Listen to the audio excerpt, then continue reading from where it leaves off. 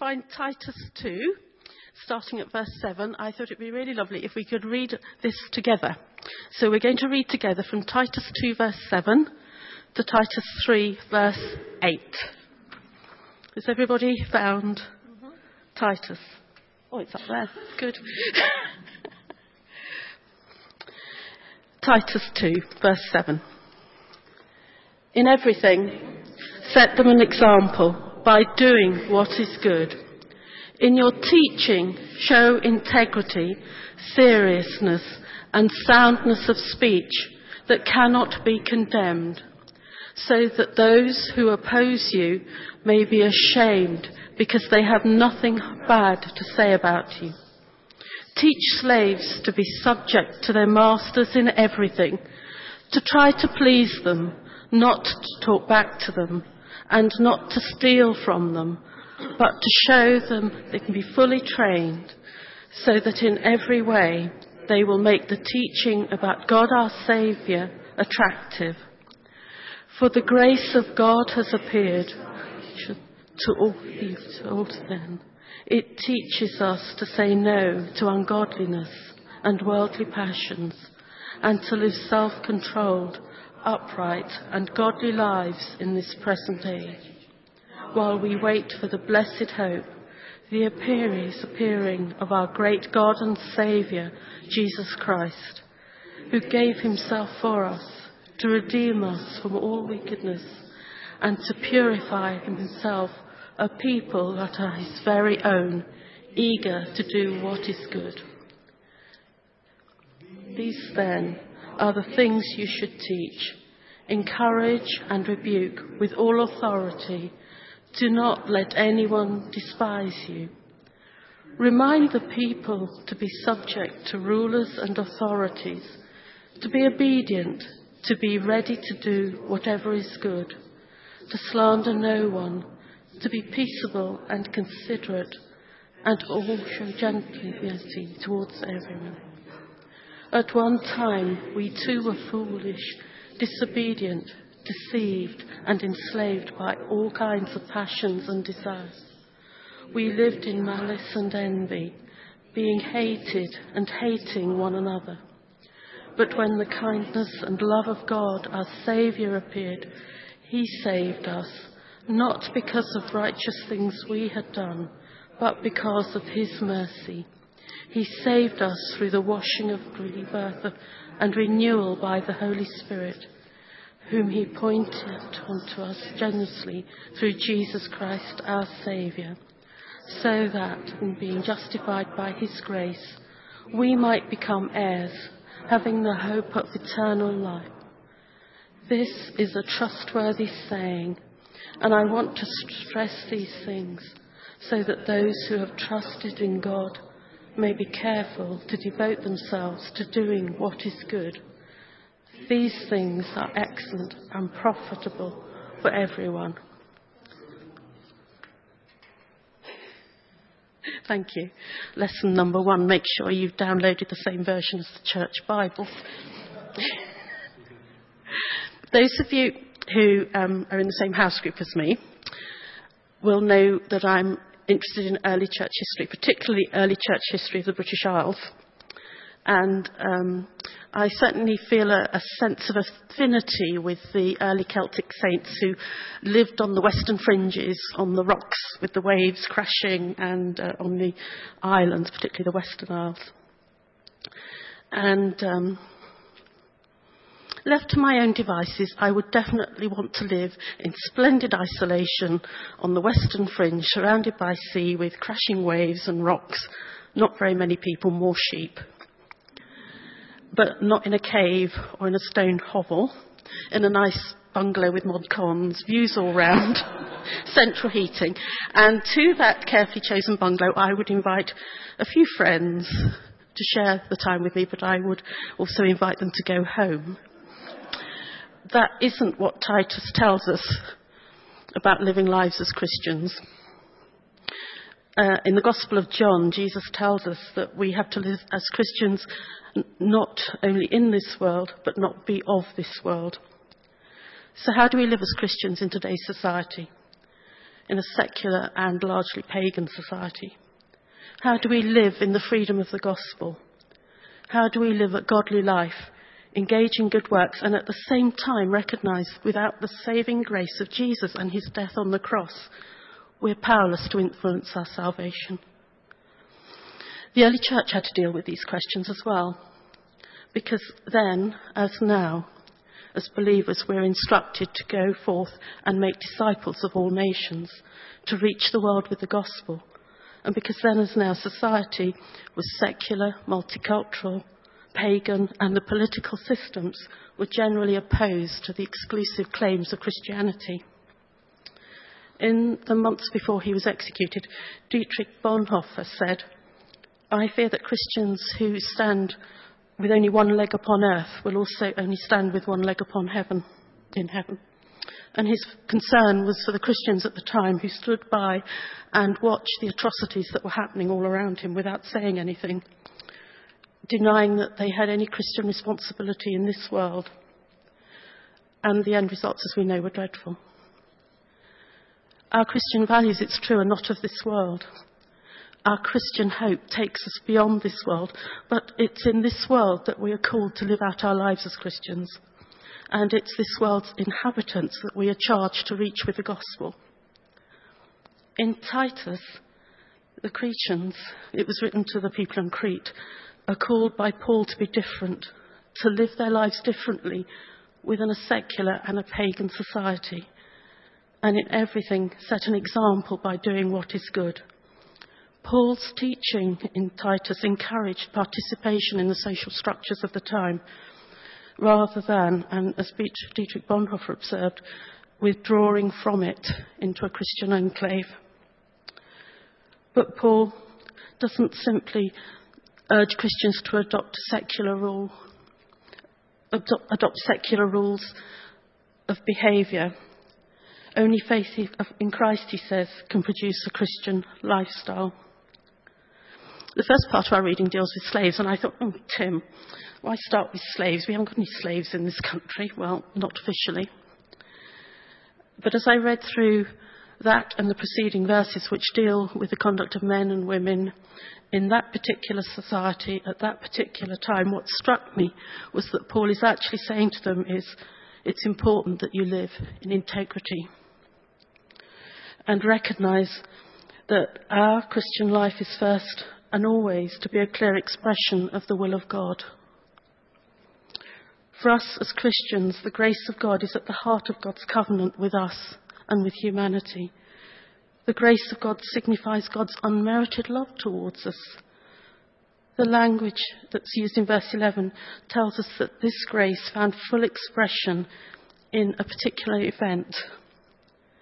The original text says it was an epiphany, to bring help, to bring salvation, and that the salvation was from sin and sin's destruction, and the salvation is available to all. Verse 12 teaches us that Christ appeared to teach us to live a new life. In Mark verse 15, we're called to repent, to change our minds, to leave behind an old way, a godless way, and turn and follow Christ. However, to be a Christian is not just to act in a certain way. In fact, it's not to act in a certain way at all. It's not to put on an acceptable performance, but it's to live a godly life. It's to allow the inward working of God's grace visibly outworked as we live out our lives on this earth, whilst we wait for the blessed hope.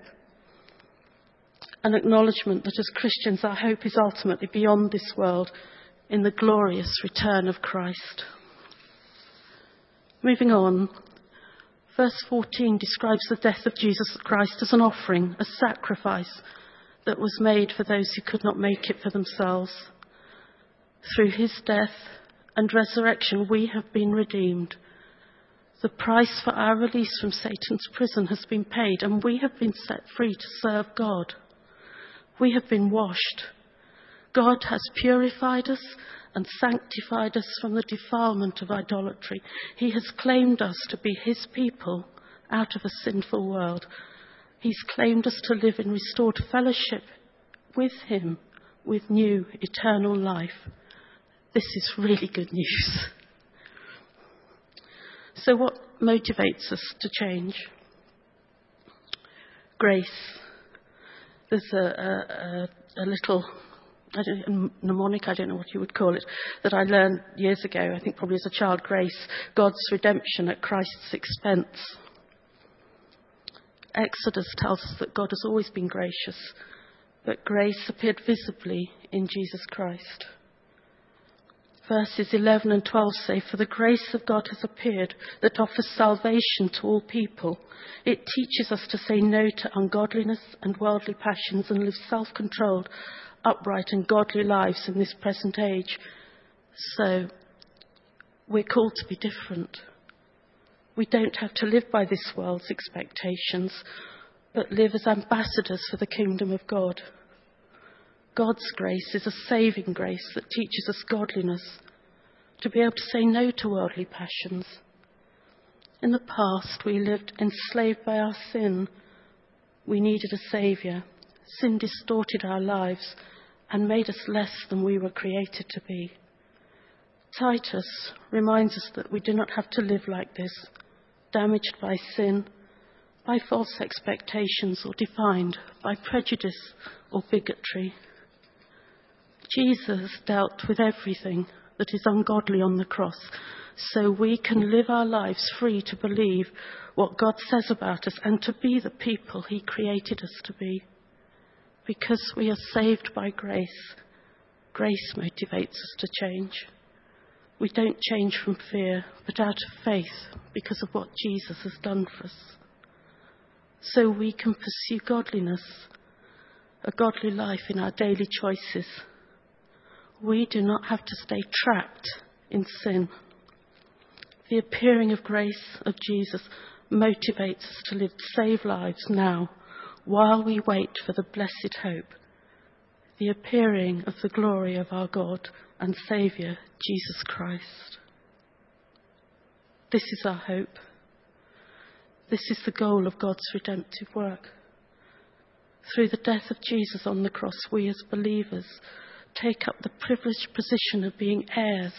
Every one of us share this position equally before God. This means that as Christians we can boldly live the lives that God wants for us, because God has intervened in our history to bring about a change. The whole salvation process, rebirth and renewal, justification and hope, is a reality for us. And it's grounded, Paul says, in the events of Christ's ministry and in the outpouring of the Holy Spirit. But to experience this new reality, we must actively decide to step up, to step forward. The reality of the Christian life is not experienced through reciting creeds, but by living it in faith. As David said this morning, we often use the word hope instead of longing, or we say hope instead of wishful thinking. But the hope described in the Bible is different. As David said, it's certainty. Our expectation that Christ will return is a certainty. Many of you know that my life over recent years hasn't worked out the way I either expected or planned. Life hasn't been easy. And being a Christian does not and has not exempted me from the human fears and emotions that go along with these circumstances. But through and in it all, through the whole mess of what happened and is happening, because of God's grace and mercy, because of his love and kindness towards me, there was and is one thing of which I am certain. That because he died for me, that because he redeemed me, that because he is coming again for me, for all of us, I am secure. I am secure in a way that the world could never give. And goodness me, does that make a difference? The world can never offer that to anyone. Only Jesus can, by his work on the cross. And the world needs it. So, as we wait for the blessed hope, his coming again in glory, we still struggle with sin. We still have to make choices daily to live a godly life. But when Christ comes again, all wickedness will be removed from this world, and we will know the fulfillment of our hope. Hebrews 9 tells us, just as people are destined to die once, and after that to face judgment, so Christ was sacrificed once to take away the sins of many. And he will appear a second time, not to bear sin, but to bring salvation to those who are waiting for him. So, while we wait in hope, God is still gathering his people. People are still waiting to hear the good news that there is hope, a certainty for real change in their lives now. We look around and we see apathy or open opposition to the gospel. But actually, if we scratch the lives of others, very often there are darker waters flowing beneath the surface. Waters of fear, of hopelessness, of anxiety, of pain, of relationship breakdowns, of illness. The message of Titus is that in befriending the world, in living a godly life in this world, whilst we wait in hope, we bring with us the opportunity for others to experience the washing of the Holy Spirit, to wash away the dark waters and replace them with the pure waters of Jesus. Knowing then that our hope is certain, why live as if we're not his people? What we think and believe shapes us. No one is too bad that God's grace and mercy cannot reach them. No one is too defiled who cannot be renewed and washed clean. No one out there is too bad. No one out there is too defiled. God, yes, he appears as our judge, but he also, as Louise said, appears in kindness and love to totally transform us, a people washed clean. The makeover shows on the television, the tooth whitening, the Simon Cowell look, they change the outside. Only God can do a total makeover, 100% makeover from the inside out. The writer of Titus, in an earlier chapter, he betrays a certain prejudice about Cretan society. He says, Cretans are always liars, evil brutes, and lazy gluttons. It's not a very nice thing to say. It actually comes from the 6th century BC, and it was referring to their behaviour and their beliefs about a Greek god. I think he was Greek, the god Zeus. Prejudice sticks, doesn't it? Even from 6 centuries earlier. And it sticks today as much as it did to the Cretans 2,000 years ago. I wonder, when Jesus' contemporaries said, "Can anything good come out of Nazareth?" Did people laugh? Did they agree?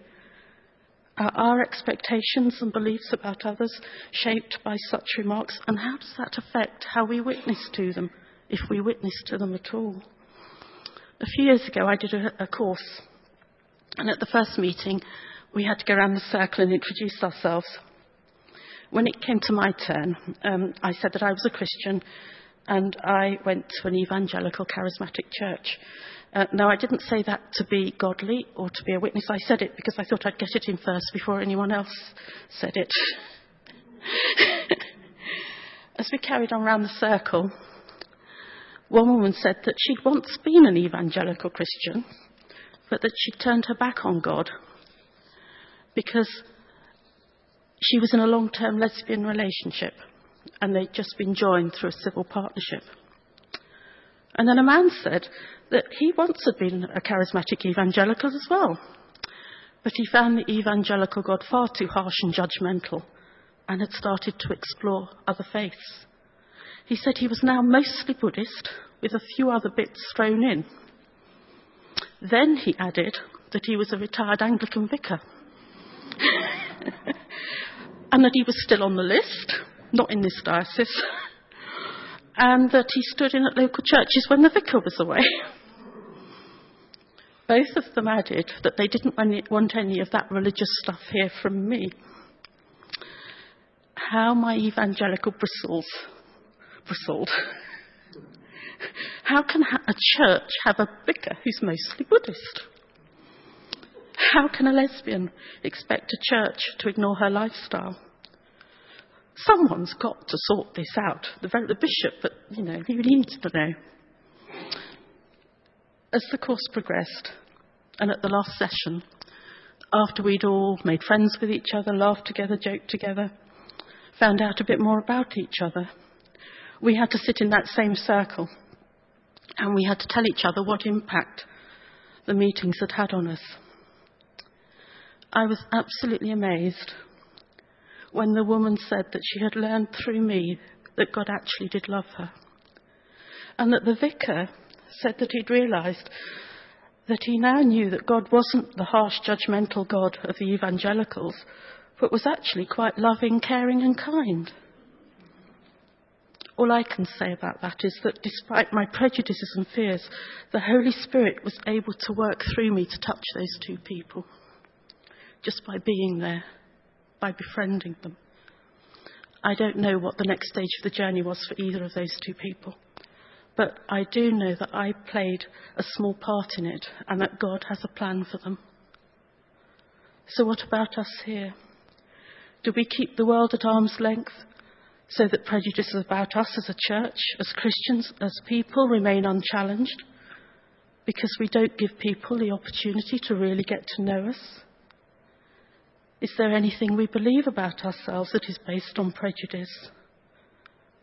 Our friends, our neighbours, each of us, we can all be free because Jesus died on the cross for each one of us. Each one of us can walk in a new life.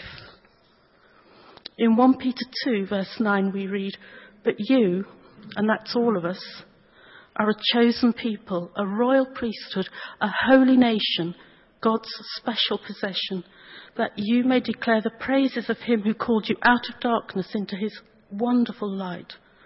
Once you were not a people, but now you are the people of God. Once you had not received mercy, but now you have received mercy." Each one of us here, if we know Jesus as our Saviour, is a royal priest in his kingdom.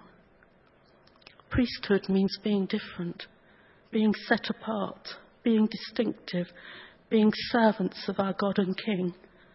And I would suggest that being a priest is to be recognised amongst our friends, our families, our colleagues, as someone who can point them to Jesus, someone who the Holy Spirit can flow through to reach them.